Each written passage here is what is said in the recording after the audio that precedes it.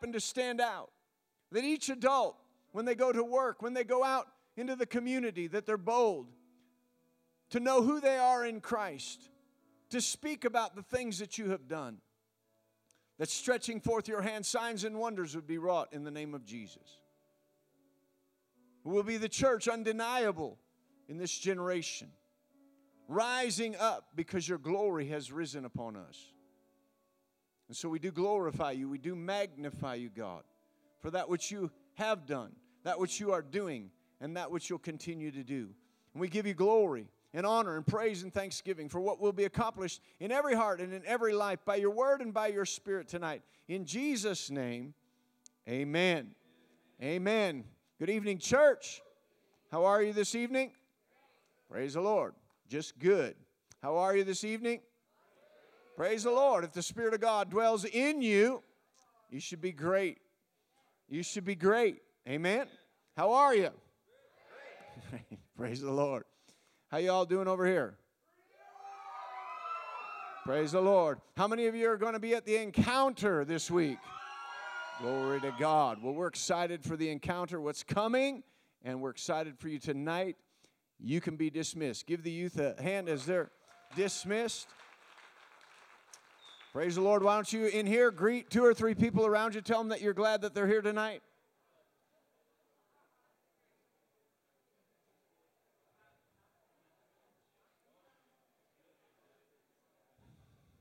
And you can be seated.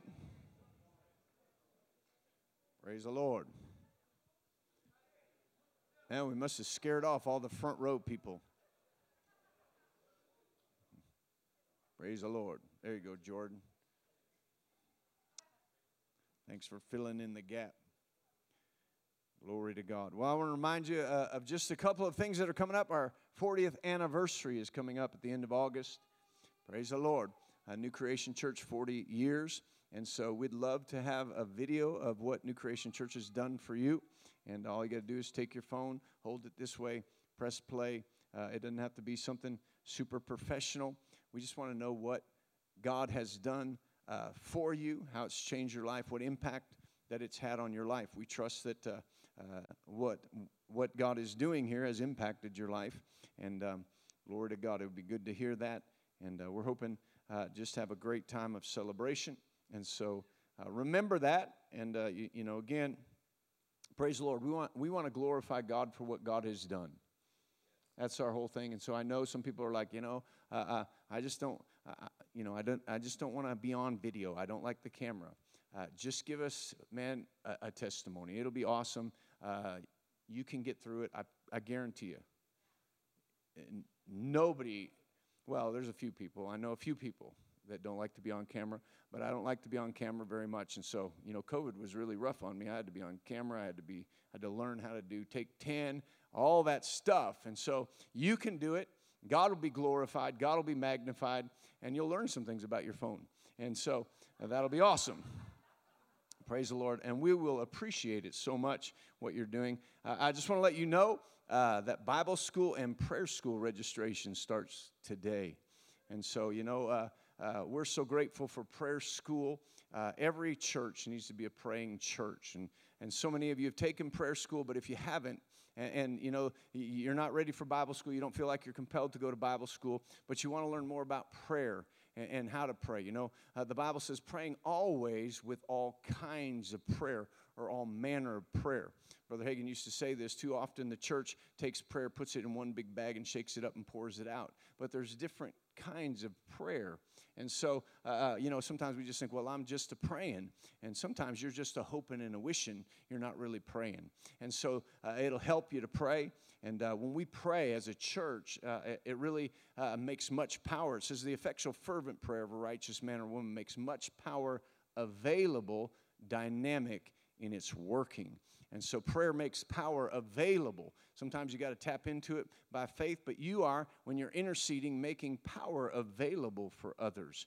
And so intercession is a powerful form of prayer. Communion with God is a form of prayer, the prayer of petition. And so if you want to learn more about prayer, you can go onto the app and sign up for prayer school. If you feel like you have leadership or ministry in your heart, Bible school, sign up for Bible school. This will be our 26th, I think our 26th year, maybe our 27th year of Bible school. Praise the Lord. And so we have pastors who are pastoring who graduated from Bible school, leaders, staff members, praise the Lord, people, mission areas in all the world who graduated from Bible school. So we encourage you to sign up for Bible school. And if you're watching online, you can go onto the app, sign up for Bible school or prayer school. And so praise the Lord. We're glad that you all are with us. Those of you who are joining us online, we want to receive this evening's tithes and offerings. And so in Proverbs, Alan turned to this morning. I love this scripture. And as he brought it up, Proverbs 11:24, it says, there is one who scatters, yet increases more. There's one who scatters, yet increases more. And there's one who withholds more than is right, and it leads to poverty. You know, sometimes we think, you know what, if we're sowing seed or we're scattering, it might mean that we end up without. But God has really declared to us, as long as the earth remains, there will be seed time and harvest. So whatever the situation, whether the sower is sowing the word, whether the sower is sowing finances, whether the sower is just sowing help into somebody else's life, sowing time, whatever it is that you sow, God said there's seed time and harvest. So sometimes we think, you know what, I'm just scattering myself. But when you're sowing and you understand, God always brings a harvest. But sometimes we think, well, you know what, I just won't have enough, and we withhold, and we stand back, and we hold back, and we seem to not have anything. You know, I know people just talking about time, not finances, but that, you know, they're serving, and they're like, man, it just seems like I'm so busy all the time. So they'll draw back from church, or they'll draw back from serving in some way, and they don't ever have any more time. It doesn't create any more time. There's one who withholds more than is right? And it leads to poverty. In other words, he thinks, well, if I quit doing that and if I quit serving here, I'll have more time. But they don't really have time. That time fills up with something else. And all of a sudden, instead of serving in the way that God had you, that energy has been taken up by something else, no matter what it is. So he goes on to say this, the generous soul will be made rich, and he who waters will also be watered himself. Praise the Lord. When you're watering, you think, well, if I do that. But God makes sure that if you're watering someone else or something else, that you'll be watered as well. And so as we look to sowing and reaping in tithes and offerings, we can look at this scripture and say, you know what? As I sow my seed, even though it seems like, you know what about tomorrow am I going to have? We know that the generous soul will be made rich. And we thank you all for your generosity, because you all are extremely generous. We're praying for you on a consistent basis that 2021 will be your best year that you ever had, that you're growing, you're increasing, and you're prospering in every single way. The Bible says that we would prosper. John said this, I pray that you prosper and be in health, even as your soul prospers. We pray more than anything that you grow in the Word of God and the knowledge of the Word of God, that your soul prospers, because health and healing and financial, material prosperity all come from the place of your soul prospering. And so we believe this will be your best year ever of prospering. We are declaring that New Creation Church and all of its properties are paid for and more. And we're believing, God, that we're able to give more into missions and outreaches than we ever have before. So you're a part of that. We're so thankful for it. And all the number of ways of giving are up there.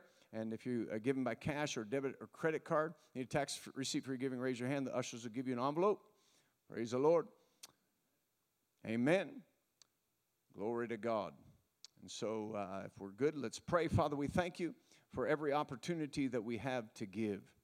We thank you, Lord. It's a declaration of the covenant that we have with you. We entered into covenant with you by the blood of Jesus Christ. There was a declaration that everything that you had, everything that heaven has to offer belongs to us. And we were making a declaration that everything we have now belongs to you. When we bring our tithes and our offerings, we are physically declaring that it belongs to you. And when we do that, we activate the covenant in such a way that the windows of heaven are open, that you pour out from your resource blessing that there's not room enough to receive it. And so we thank you, Lord, that the blessings of God come upon each and every giver, each and every one. We declare it in Jesus' name. Amen. Praise the Lord. You can go ahead and pass those buckets. Glory to God. In Luke, the 5th chapter, in the 17th verse, I just want you to notice something real quick here. We have been sharing on healing, faith and healing on Sunday night. And praise the Lord. Verse 17, it says, "Now it happened on a certain day as he was teaching." Everybody say, Jesus was teaching. As he was teaching. Now I just want you to jump down a little bit. And it says, "And the power of the Lord was present to heal." Everybody say, the power of the Lord was present to heal. As Jesus was teaching. Come on, your enthusiasm is overwhelming me tonight. Now, there's something that I want you to notice here, because if we're not careful, we think, you know what, there's only going to be power to heal. There's only going to be something when we get all stirred up and when there's, and the Holy Ghost is not going to move because there's teaching. But it says the power of the Lord was present while Jesus was teaching. But none of them realized. They were all waiting for something else. But there was somebody who said, listen, Jesus is in there teaching, and faith comes by hearing, and hearing by the word of God. When they pulled the roof off, Jesus saw their faith, and that man got healed.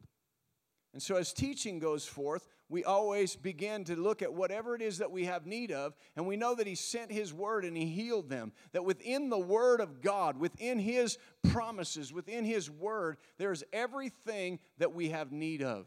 It says that he provided everything that we need that pertains to life and godliness, and it comes through the knowledge of him. How do we know him? By looking into his word and hearing what he has to say to us.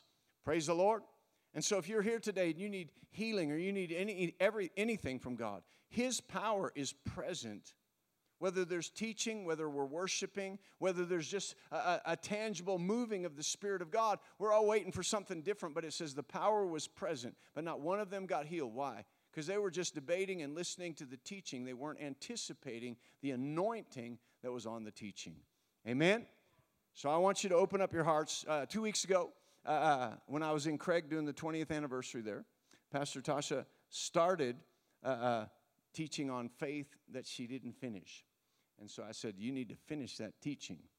And so open up your hearts and get ready to receive an artist, a poet, and my wife, Pastor Tasha. Why don't you come?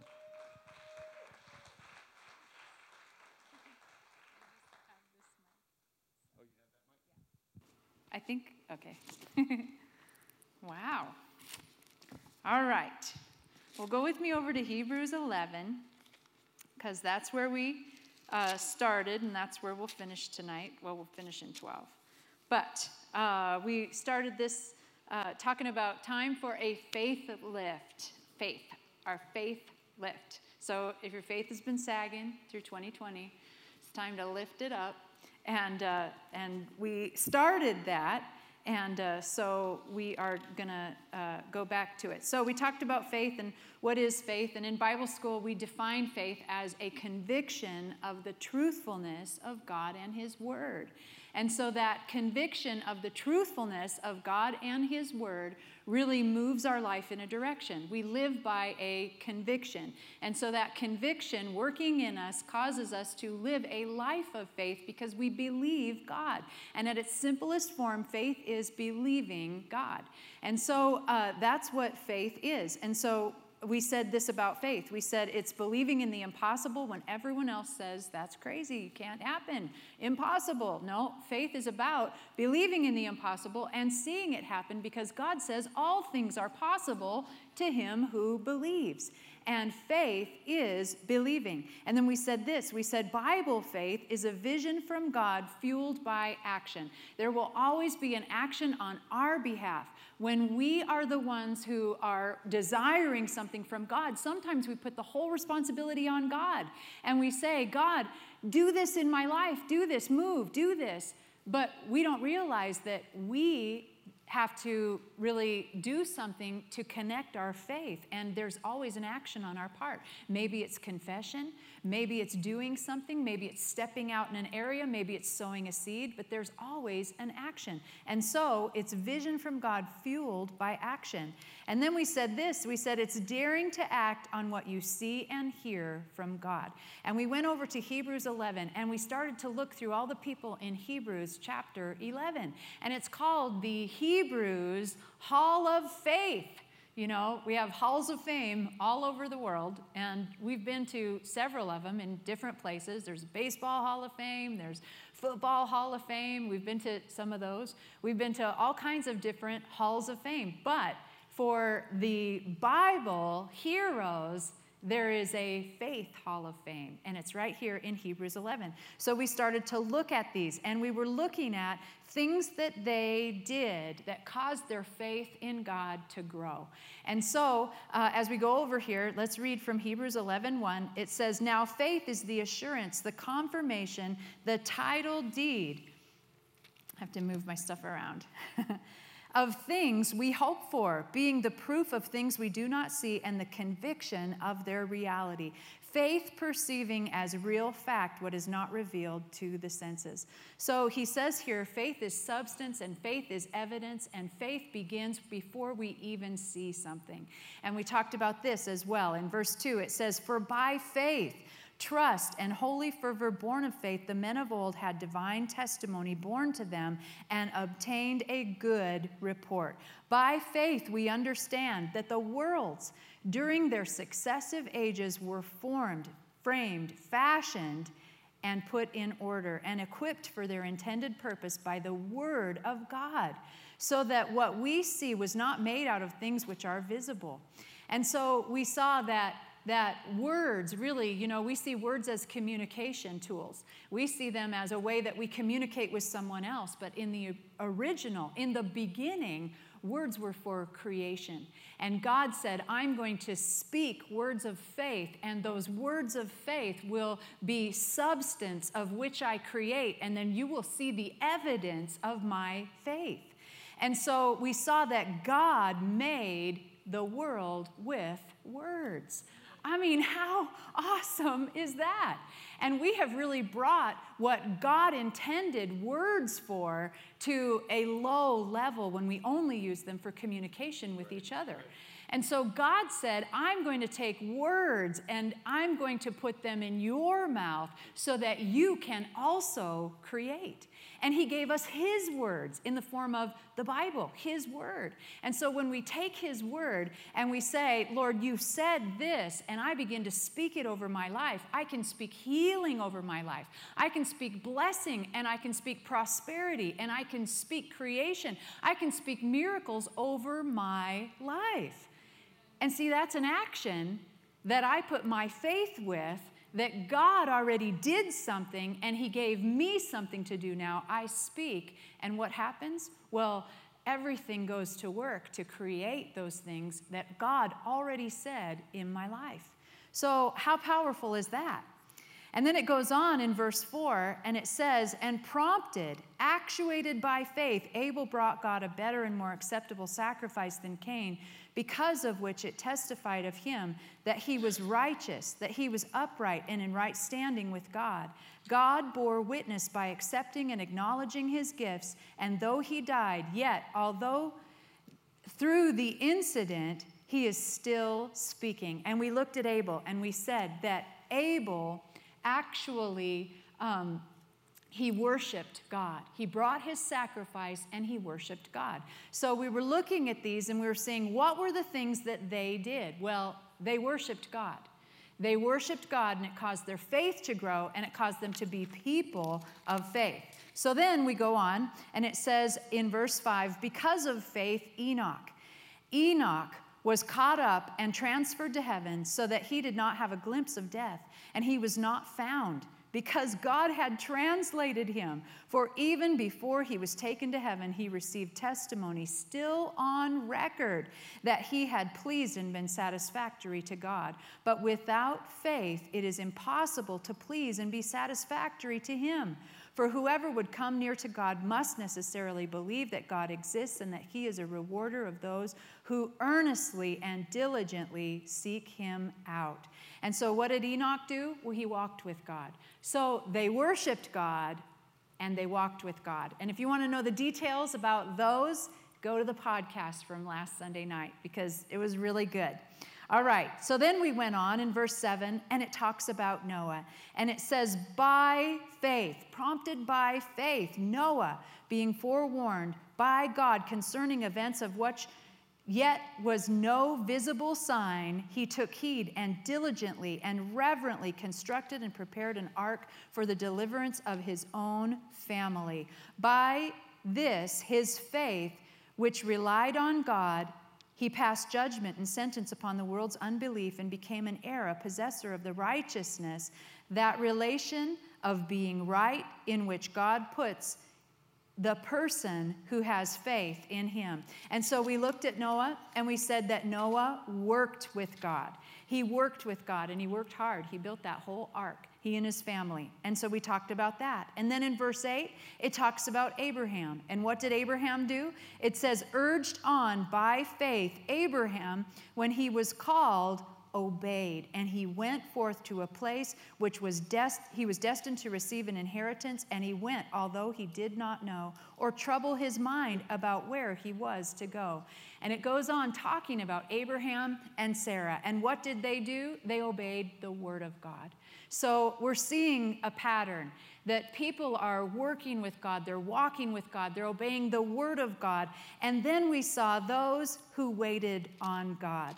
And they were found in verse 20, Isaac and Jacob and Joseph. And so we read about them as well. And then, waiting on God, we were talking about that just a little bit. But, faith will require us to wait sometimes.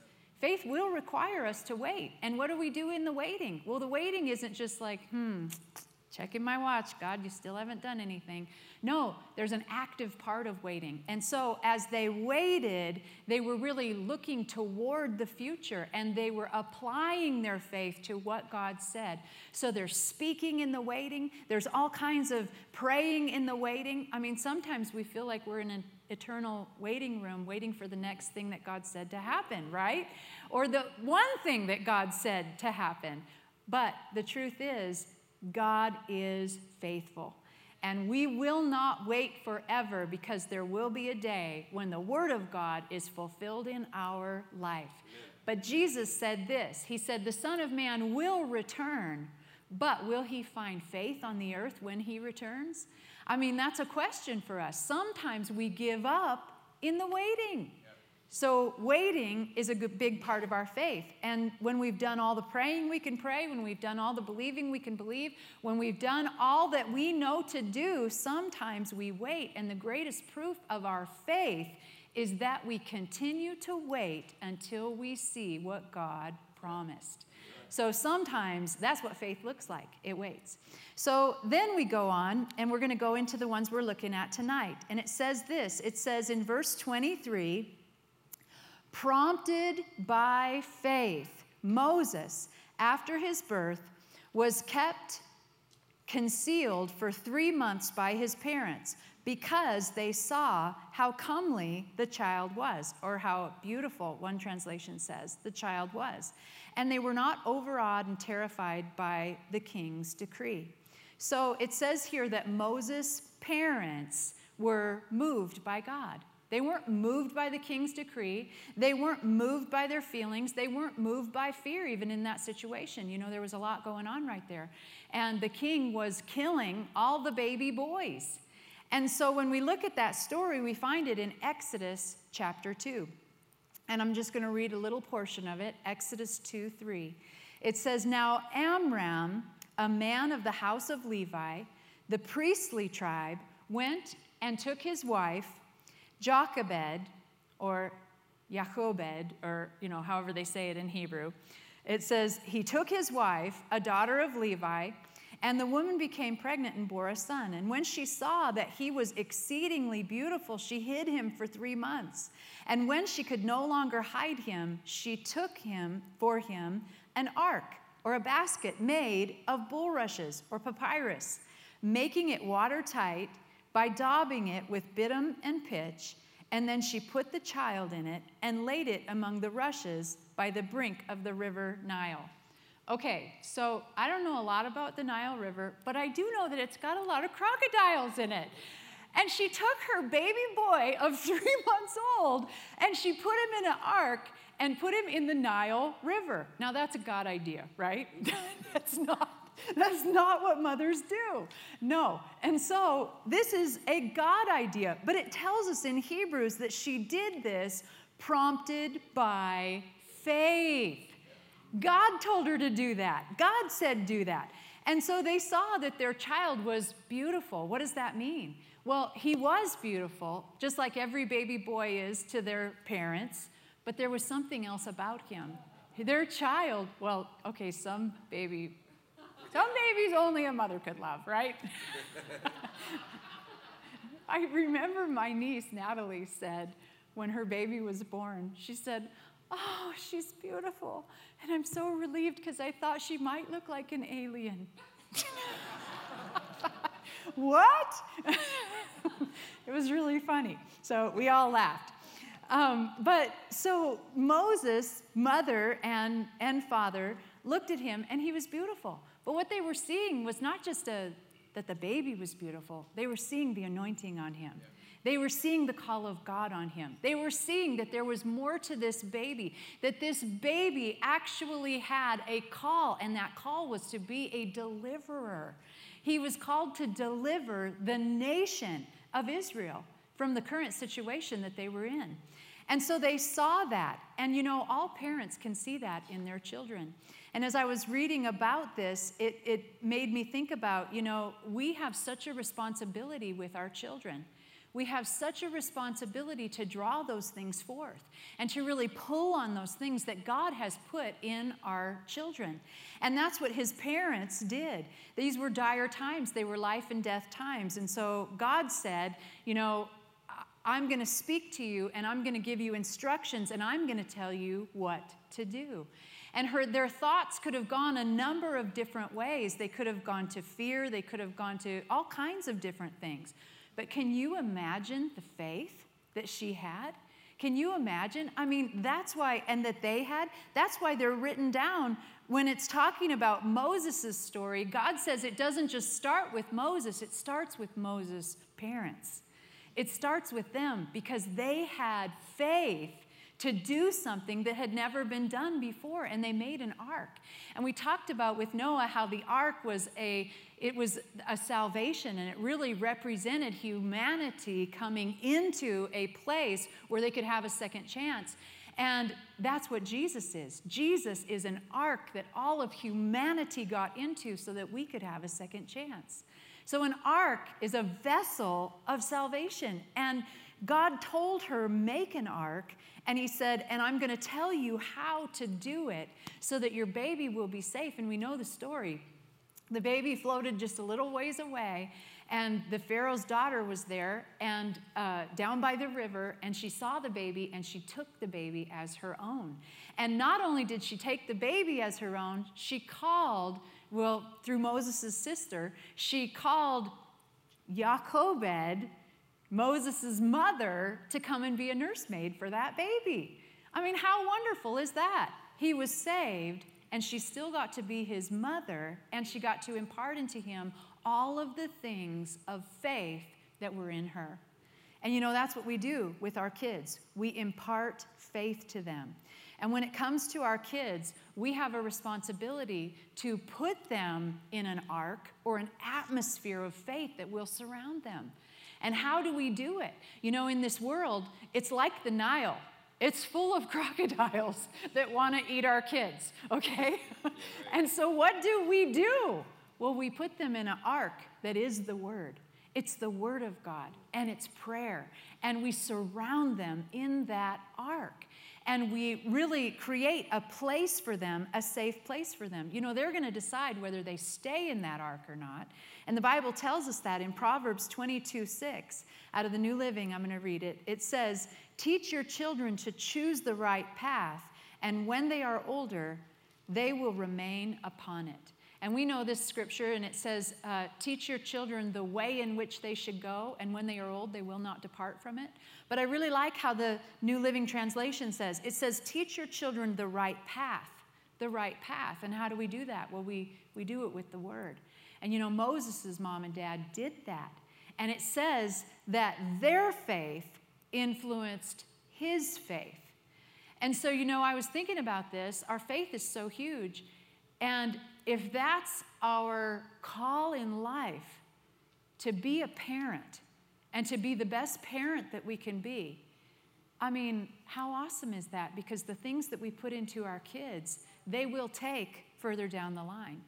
We can never diminish the things that God calls us to do and say, well, I'm just a mother, I'm just a father, I'm just a this, I'm just a that.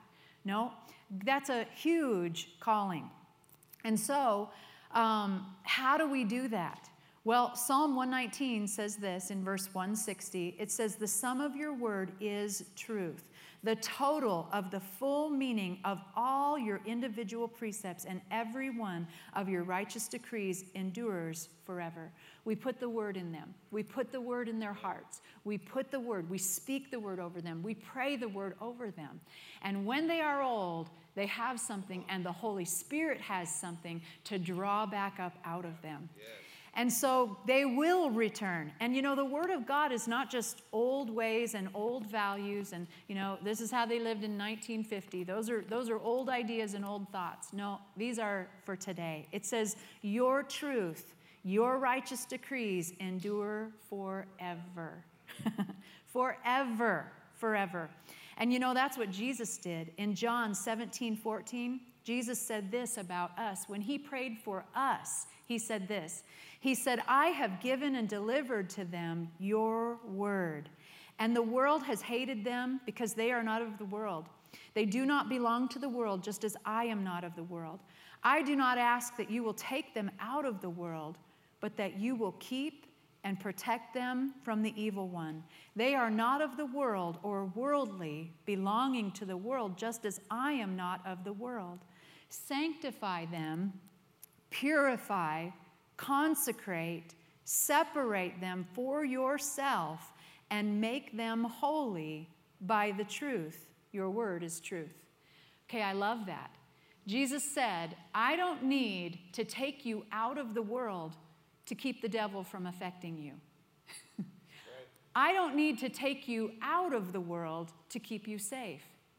I don't need to take you out of the world. What I need is to put the word in you.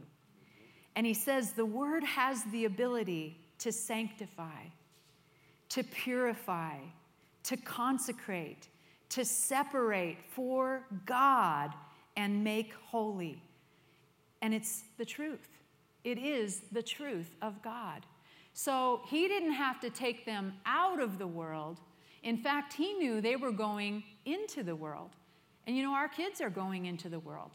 Our kids have a call to go into the world and to change it with the life that's in them. And so how will they be prepared? Because we put the word in them. And putting the word in them will cause them to be sanctified, purified, consecrated, separated for God's use, separated from the world, but full of power so that they can change this world. And there'll be those arrows. You know, the Bible tells us that children are like arrows in the hand of a mighty warrior, and they go far beyond where the warrior can go. And so those arrows will go forth into the world, and they'll do what they're called to do because we've equipped them.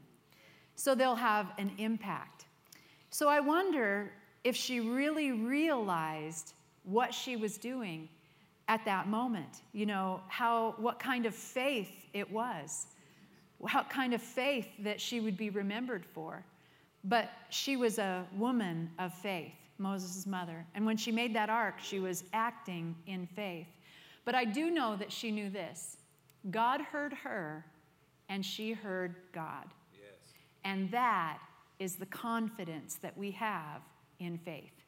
we have a confidence that when we come into the presence of God, we can speak to him and he'll speak to us and he'll direct us and he'll lead us and he'll guide us and he'll tell us which way to go.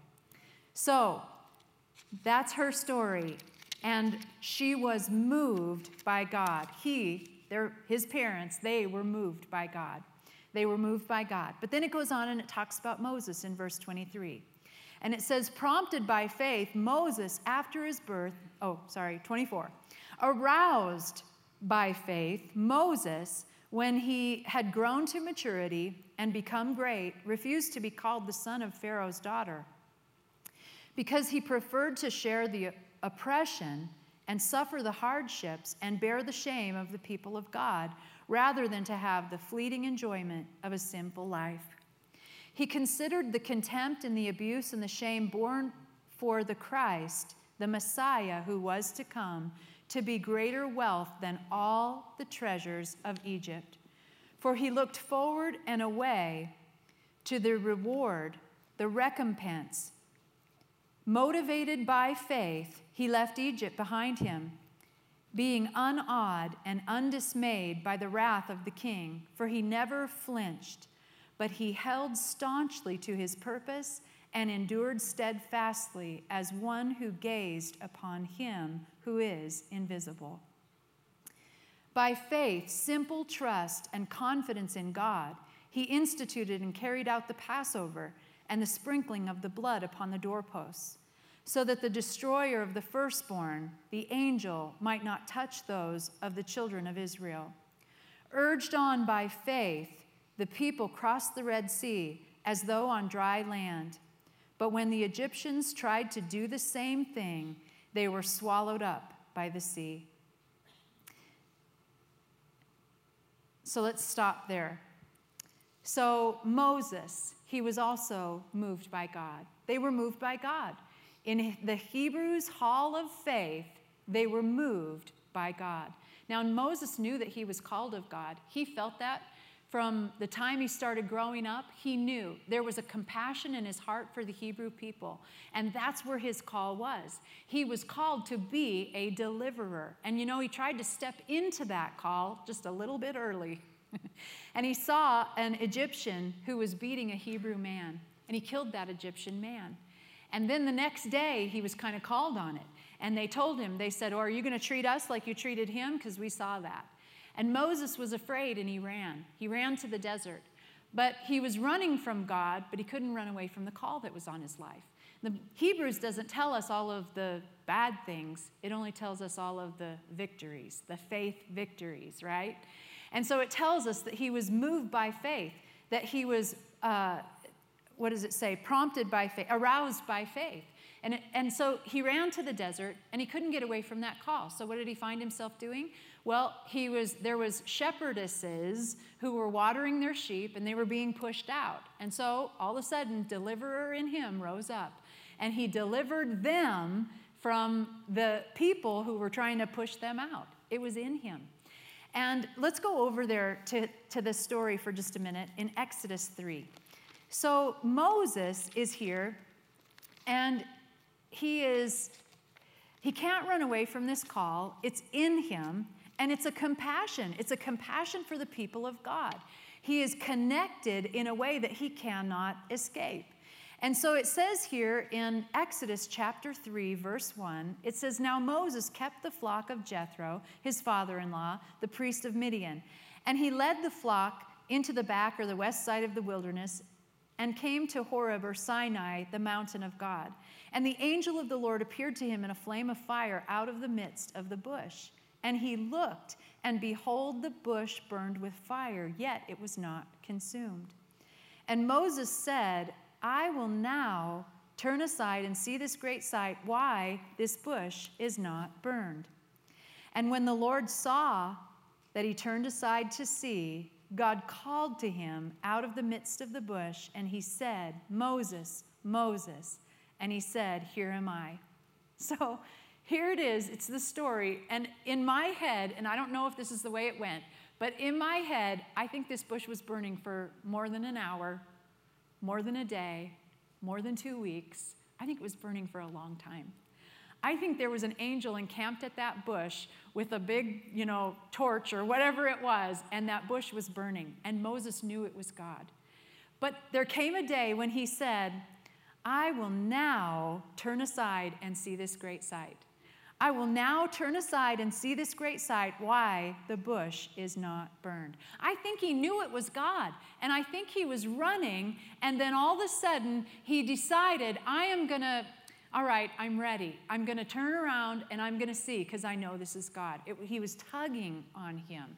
And so Moses did. He went and he saw, and I mean, what a cool thing that the bush was even burning, and then it started talking to him.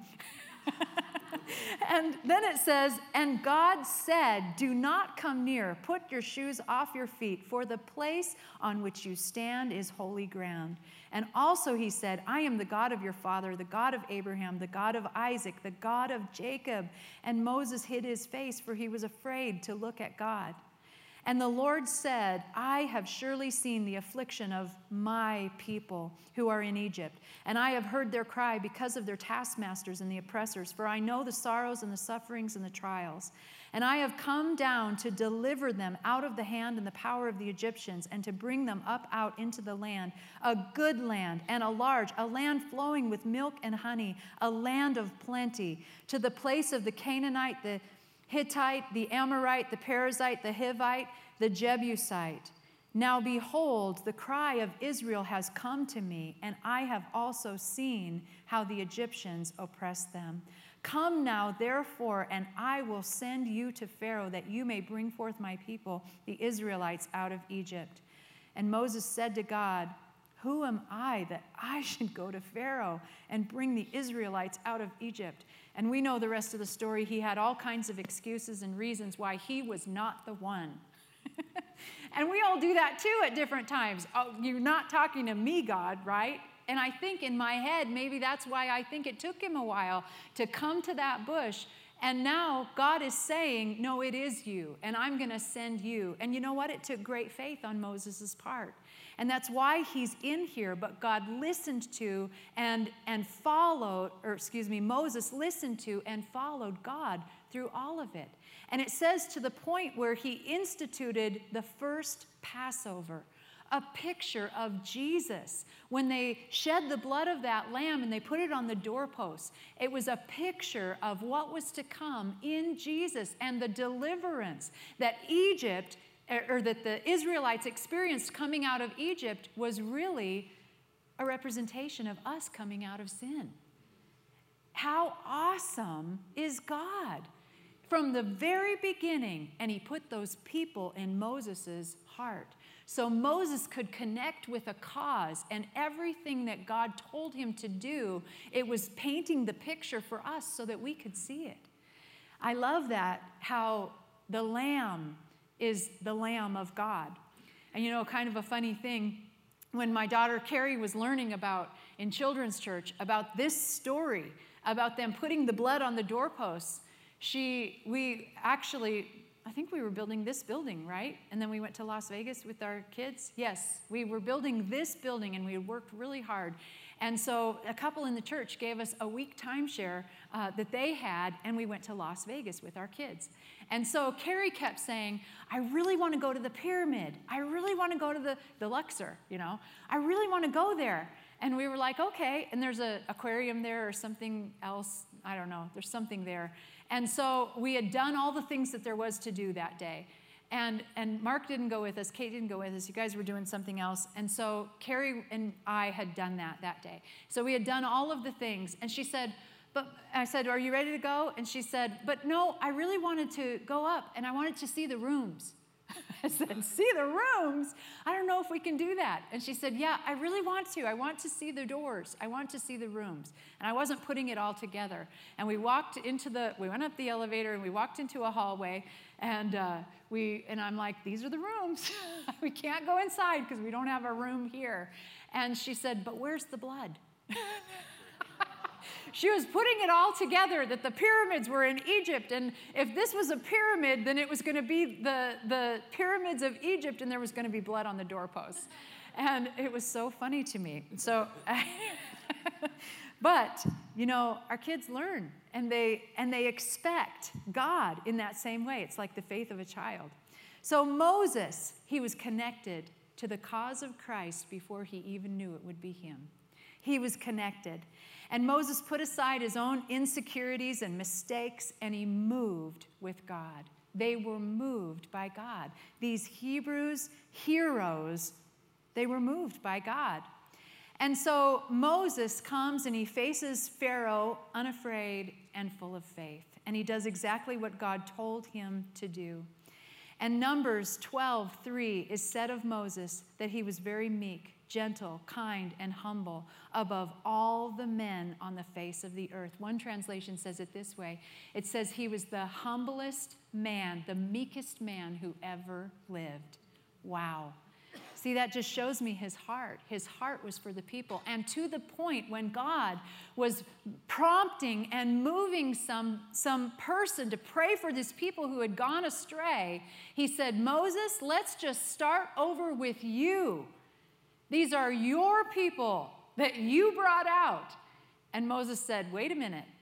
And we just read it. You said all the way back in Exodus that they were your people, God. You said they were your people. They're not my people. No, we can't start over. They're your people. And you said you would deliver them. And he stood on behalf of the people. So he had a heart for them. And he was moved by God for the people. And I love that about Moses. But then we read on, and it says the next person. In verse 30, it says, because of faith, the walls of Jericho fell down, and they had been encompassed for 7 days by the Israelites. And the next person is Joshua, and he's not named by name there, but he was the one that led them in that march around the city. And God did exactly what he said he would do when they marched around that city. And whoever would have come up with that battle plan, That is not a military strategy to march, march, march, march, march, march, shout. No, it's not. But that was the only plan that would have worked in this case because that was God's plan. And so Joshua led them in that. And then in verse 31, it says this, prompted by faith, Rahab, the prostitute, was not destroyed along with those who refused to believe and obey because she had received the spies in peace without enmity.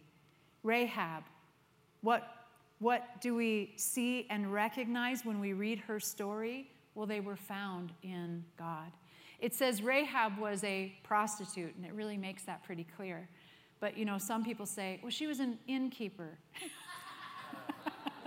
Okay, call her whatever you want, but the Bible says that she was a prostitute. But do you know Rahab's story? I mean, we've read it a lot, right? She was a prostitute, but she was saved by grace because she put the scarlet cord out of her window. And when that was out of her window, her house and her whole household were saved. Talk about being saved by grace through faith. That's her story. That's her story. But her story doesn't end with her. She married a guy called Salmon. And he was of the tribe of Judah. And they had a son. And their son's name was Boaz. And Boaz married a girl called Ruth. Do you remember all those people? So Rahab and Ruth are two of the women that are mentioned in the genealogy of Jesus in the book of Matthew. Because they're of the tribe of Judah. They're in the line of Jesus on Joseph's side. And so here they are, a prostitute and a foreigner who are written down forever in the genealogy of Jesus. And I love that. That is faith. And so they had faith. And then it goes on and it says this. It said, and what shall I say? Further, for time would fail me to tell of Gideon, Barak, Samson, Jephthah, David, and Samuel and the prophets. But we do have a little time, so we're going to talk about them. So let's talk about some of them. Here they are. What did they do? All of these in this group, they fought for and with God, and they have great stories of faith. When we learn about all of those Hebrews Hall of Faith men and women, these are some of them that stand out. And they fought for the Lord with all of their might, but they have one thing in common. They had great difficulties, great disappointments, and great battles with their flesh a lot of times. A lot of these did, but they ended up being warriors for the Lord. And so we see a lot of grace in their lives. And Pastor Mark said this morning. He said, grace makes it available. Faith makes it possible. We see that God moved them past their difficulties, their fear, their insecurities, and he moved them into places of victory because of their faith. There's our stories of grace and faith working together. And so they are great victories. And I loved something that Alan said today, too. He said most people take God's word with a grain of salt or with a degree of skepticism. But faith, it doesn't work that way. Faith is believing wholeheartedly in the things that God said. And these guys had great victories because they believed wholeheartedly. So Gideon, he's the first one. And what did Gideon do? What was Gideon known for? Well, he was a wheat farmer who was threshing wheat in the winepress because he was hiding from the Midianites. And so God comes and God speaks to him, and it's in Judges 6:12. It says, and the angel of the Lord appeared to him, and he said to him, the Lord is with you, mighty man of fearless courage. Oh my goodness. And Gideon said to him, oh sir, if the Lord is with us, then why has all of this befallen us? And where are all of his wondrous works of which our fathers told us, saying, did not the Lord bring us up from Egypt? But now the Lord has forsaken us and given us into the hands of Midian. The Lord turned to him, and he said, go in this your might, and you shall save Israel from the hand of Midian. Have I not sent you? He said, oh, you've got some questions. Oh, you're going to take that tone with me? Well, let me tell you, you just turn that tone around on the Midianites, and I'll be with you, and we'll do it together.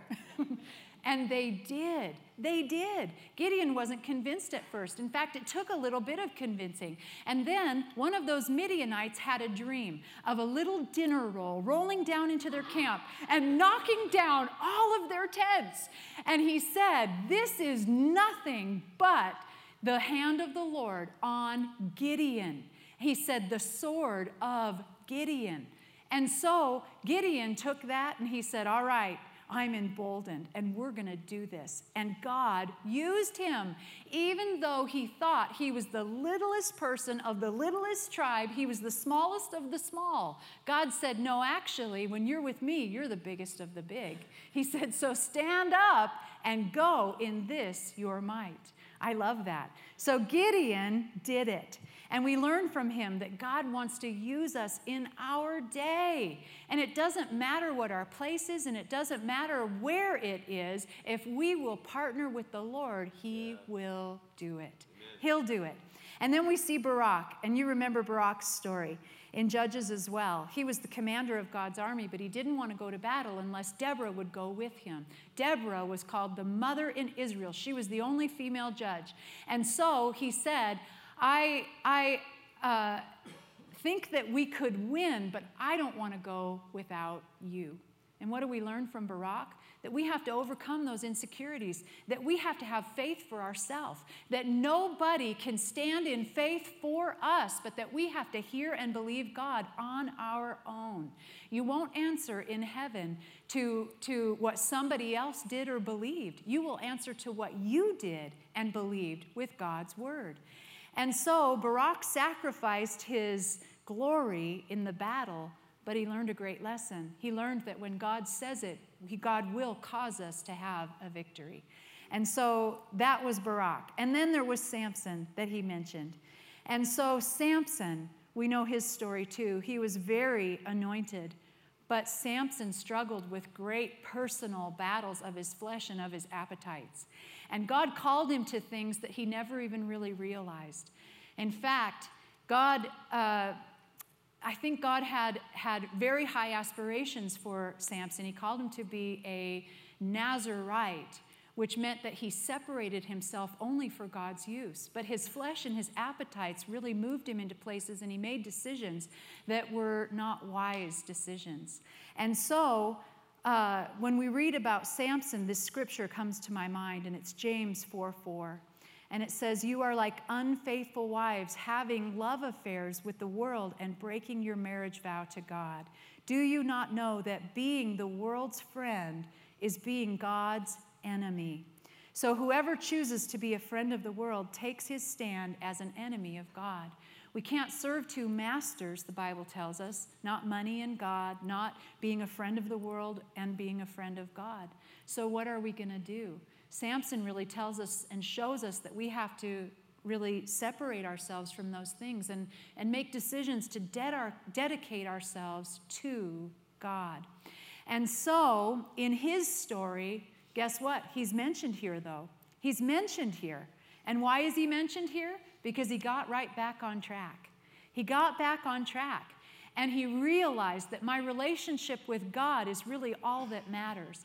And I bet that Samson was one praying, "Lord, just give me one more chance. Give me one more chance." And his hair grew back and his strength came back. And guess what?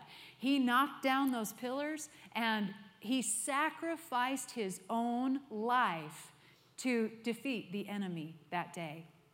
And in giving his life, I mean, really, we all lay down something. Something has to die for us to live to God.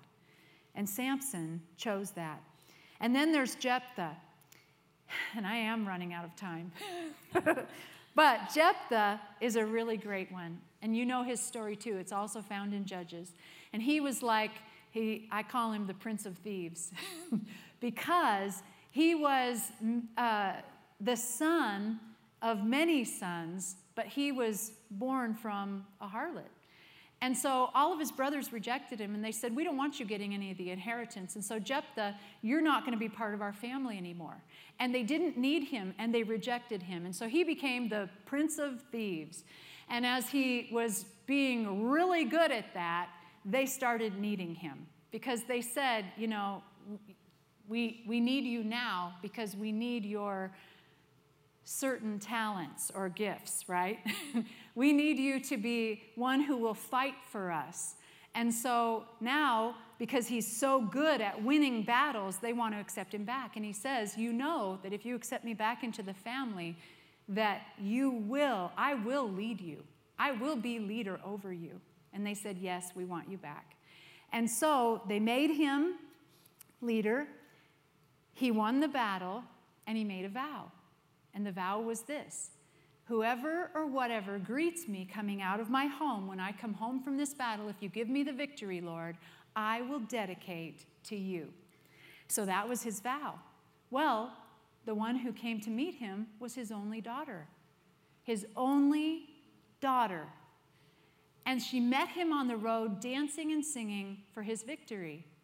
And his heart was broken. And he went, "Oh no, it's my daughter." And he said, "But I won't break my vow to you, God. I'll continue and I'll keep my vow to you." And so he told his daughter his vow, and his daughter was wholeheartedly in. And she said, "I will dedicate myself to the Lord." And she said, "Give me this time to, as it says in Judges, bewail my virginity." And then she came back and she was dedicated to the Lord. And the Talmud says that she was like the first nun. She dedicated her life to serving the Lord. And so here she was, and what does that story tell us? How is that faith? The faith that comes in this part. Because he was not going to go back on his vow to God. He saw the faithfulness and keeping his vow to God as the most important thing in his life. It was greater than having descendants. It was greater than having what that would bring for his family lineage to go forward. He considered the reward of the Lord to be the greatest thing in his life. And I love that story because it shows us a father who made a vow and a child who kept the father's vow. Now, what does that sound like? You know, our Father God made a vow. He said, "Should my children ever need redemption, My son will be the one to go. And Jesus said, Father, I will keep your vow, and I'll willingly do it. It's a picture. It's a picture of Jesus and the Father. And it really shows us that God, in Numbers it tells us this, has he said it and shall he not do it? Or has he spoken it and shall he not make it good? Wow. God keeps his word. God's not a man that he should lie, and he'll never go back on anything that he has said. And that's why his word is truth and it stands forever. We read that. His word will stand forever and it's truth. Why? In fact, the Bible tells us that the whole world is held together by the integrity of God. Oh my goodness. Should God ever break a vow or lie, tell a lie, the whole world would fall apart. God is true to his word, and that's why we can have faith, and that's why Jephthah's story is mentioned right here in the Hebrews Hall of Faith, because there's so much weight on that story that seems so hard to understand sometimes. Why did he say that, and why did he do that? Because it's a picture. Everything in the Old Testament is a picture. You know, the whole Bible is about two things. It's about the first coming of Jesus, the Messiah, and the second coming. And they all lived looking forward and toward the first coming, but we all live looking forward to and to the second coming. And so all of it comes together for us. All of it does, and it builds our faith. And the last one mentioned here is David. And it says, no details about David, or no, I guess Samuel's the last. No details about David, but we know so well his stories. We know all of the things. And David also dealt with personal battles. And David is known for being a man after God's own heart. And why is that? Because he continued to come back to the Lord no matter what happened. No matter whether it was problems with his brothers, with his wife, and we see those in the Word, with his children, with his people that he was leading, no matter what, David always came back to the Lord, no matter whether he had sinned or whether times were good. And we see so many of his thoughts recorded all throughout the Psalms. And we can mark the times in David's life by those. And we can see that his heart was for the Lord. And lastly, there's Samuel. And it says this in 1 Samuel 3:9. It says, Samuel grew, and the Lord was with him, and let none of his words fall to the ground. And all Israel from Dan to Beersheba knew that Samuel was established to be a prophet of the Lord. You know, Samuel was small when he came into the house of the Lord, and he said to Eli the priest, "Are you calling me?" And Eli said, "No, I didn't call you. Go back to bed." And he came and he said, "Are you calling me?" And he said, "I didn't call you. Go back to bed." And then Eli got a clue, and he said, "Wait a minute." He said, "The Lord is calling you, Samuel." And he was just little. He was tiny. But he was being called of the Lord. And it says of him, he grew, and the Lord was with him, and let none of his words fall to the ground. Samuel was faithful to the word of God, and God was faithful to his word over Samuel. And so, what a man of faith, what people of faith, but that's not the end. It goes on and it reads this from 33. It says, who by the help of faith subdued kingdoms, administered justice, obtained promises, blessings, closed the mouths of lions, extinguished the power of raging fire, escaped the devourings of the sword, out of frailty, the weakness won strength and became stalwart, even mighty and resistless in battle, routing alien hosts. Some women received again their dead by resurrection. Others were tortured to death with clubs, refusing to accept release. Offered on the terms of denying their faith so that they might be resurrected to a better life. Others had to suffer the trial of mocking and scourging, even chains and imprisonment. They were stoned to death. They were lured by tempting offers to renounce their faith. They were sawn asunder. They were slaughtered by the sword while they were alive. They had to go about wrapped in the skins of sheep and goats, utterly destitute, oppressed, cruelly treated. You know, that's speaking of Isaiah the prophet when it says sawn asunder. The legend says in the Talmud that he was hiding from Manasseh inside the hollow trunk of a tree, and Manasseh told his men to saw that tree in half, and they did it, and blood flowed from the tree. That's how Isaiah the prophet is told to have died. Oh my goodness. It says they were utterly destitute, oppressed, and treated cruelly. Men of whom the world was not worthy, roaming over the desolate places of the mountains and living in caves and caverns and holes of the earth. And all of these, though they won divine approval by means of their faith, did not receive the fulfillment of what was promised. Because God had us in mind and had something better and greater in view for us, so that these heroes and heroines of faith should not come to perfection apart from us before we could join them. Oh my goodness. I love this so much. It's just beyond words. It just moves my heart. You know, all of these people did so much for the Lord, and they moved in faith, but they're no different than all of us. And God said he didn't want them to have something that we didn't. And really what they were looking forward to, we have, and that's Jesus. We have something actually that they didn't. We have the Word, the name, and the blood. And you know what Revelation tells us? Revelation tells us in Revelation 12:10, then I heard a strong, loud voice in heaven saying, now it has come, the salvation and the power and the kingdom, the dominion, the reign of our God, and the power, the sovereignty, the authority of his Christ, the Messiah. For the accuser of the brethren who keeps bringing before God charges against them day and night has been cast out.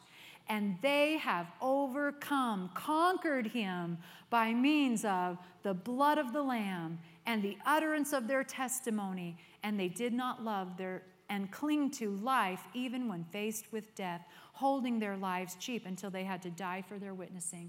It says they love not their lives unto death. They love not their lives unto death. You know, we're in the same situation. The blood of the Lamb has been shed. Our testimony can be the testimony of the Word of God, but we have to not love our lives unto death. And what is it that needs to die? What is it that needs to be set aside so that we can live in faith like they lived? Because every one of them experienced it, the putting aside of something so that they could believe God wholeheartedly. And Paul adds his 2 cents here in chapter 12. It says, therefore then. Whenever you see a therefore, you always look up and you see why it's there for, what it's there for. And it's there because of all of those that have gone before. Therefore then, since we are surrounded by so great a cloud of witnesses who have borne testimony to the truth, let us strip off and throw aside every encumbrance, every unnecessary weight, and that sin which so readily, deftly, and cleverly clings to and entangles us. And let us run with patient endurance and steady and active persistence the appointed course of the race that is set before us, looking away from all that will distract to Jesus, who is the leader and the source of our faith, giving the first incentive for our belief and also its finisher, bringing it to maturity and perfection. He, for the joy of obtaining the prize that was set before him, endured the cross, despising and ignoring the shame, and is now seated at the right hand of the throne of God. Just think of him who endured from sinners such grievous opposition and bitter hostility against himself. Reckon up and consider it all in comparison with your own trials, so that you may not grow weary or exhausted or lose heart and relax and faint in your minds. Wow. He's saying so that you don't burn out, right? Are you hearing a lot about burnout these days? I am. And I was watching the Today Show, and they had an expert on burnout. And the expert on burnout was giving some ideas about how not to be burned out. And you know what the number one was? Quit talking about burnout. I'm not kidding. The expert on burnout said people have got to quit talking about burnout. And we've got to move on with our lives and get on with our lives and start doing different things than dwelling on our burnout. And that's what he says here. He says, you're going to get weary and exhausted and lose heart and relax and faint in your mind if you don't think about and put your focus on Jesus. And he says this, strip off every sin and every weight. You know that sin and weights are different? Sin, I mean, of course, we know. James tells us, he who knows to do right and does it not, to him it is sin. And we know that we have to get sin out of our life. And we could name the 7 deadly sins or, all kinds of sins, right? And we know we have to get those out. But what are weights? What are the weights? Well, the weights are the things that weigh us down and keep us from running for him like we should. And so weights can be perfectly good things at one time in our life, but when we're trying to run, we need to leave them behind. And so they can be perfectly great and wonderful things for one season. One of our pastor friends just took up flying again. So he was the youngest instructor in his state for a flight instructor at 18 years old. And loved flying. It was something that he loved. But it took a lot of time for him because it wasn't his profession, it was a hobby. And so the Lord said, I want you to put this aside for now because you're running with me. Well, now he's in a point in his life where he's taking it back up again. Just because it's a weight at one time of our life doesn't mean that it will be another time in our life. But there's a lot of times where we need to put something down because it's going to take the time, the energy, and the resources that we need to give to what the Lord's telling us right now. But he says, when we put those weights and sin aside, there's a promise. There's a promise. He says, when we look to Jesus, there's a promise. The promise is that he'll run with us, that we'll be strengthened, we'll be equipped, we'll be encouraged, we'll be reinvigorated, and we'll be on fire for him. And it says in verse 29 of Hebrews 12, for our God is indeed a consuming fire. The way to not be burned out and to become one of the heroes in the hall of faith, having longevity to our faith, one of the keys? It's to be consumed with the fire of God. Because you will never burn out because he is a consuming fire. He is. And when we focus on him and when we look unto Jesus, that's all we need to keep going. And that's how they did it. And so, while we're waiting in faith, we worship, we work, we walk, we obey God, we're moved by him, we're found in him, we are fighting for him, and he is always faithful. And that's the wrap up. Sorry it took us a little longer for our Hebrews Hall of Faith. But it was good, wasn't it? Yeah. And I hope it was encouraging for you. And I hope that as we are looking forward into the things that God has, that we remember these and that we remember and read their stories because there's so much in them to build us up and to keep us going strong.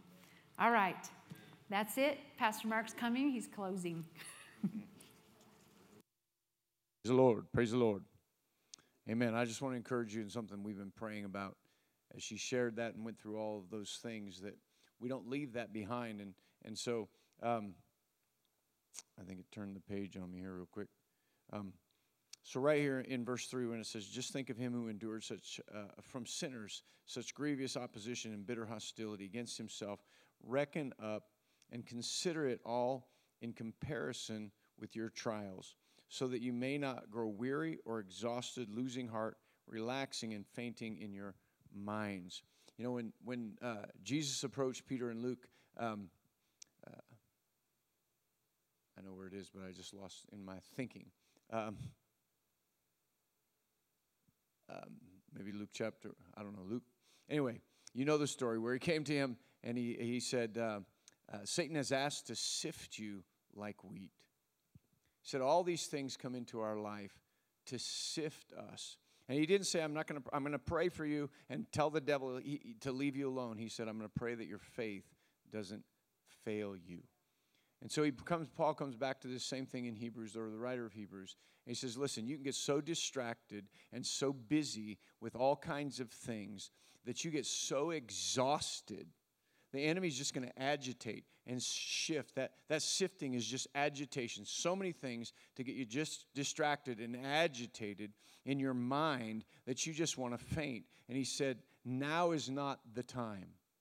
Now is not the time. Now is the time to begin to build ourselves up. Now is the time. Church, now is the time. Not later. Now is the time to not get weary, to not faint, to not get exhausted, to not let distraction come. But now is the time to build yourself up on your most holy faith. It's time to get into the Word. It's time to look at how these people right here endured, how they walked, how they obeyed, how they tempered their faith, how they saw all that God did, how they were preserved, how they were protected, how they operated, how they took on confusion, how they took on questions, but still obeyed God.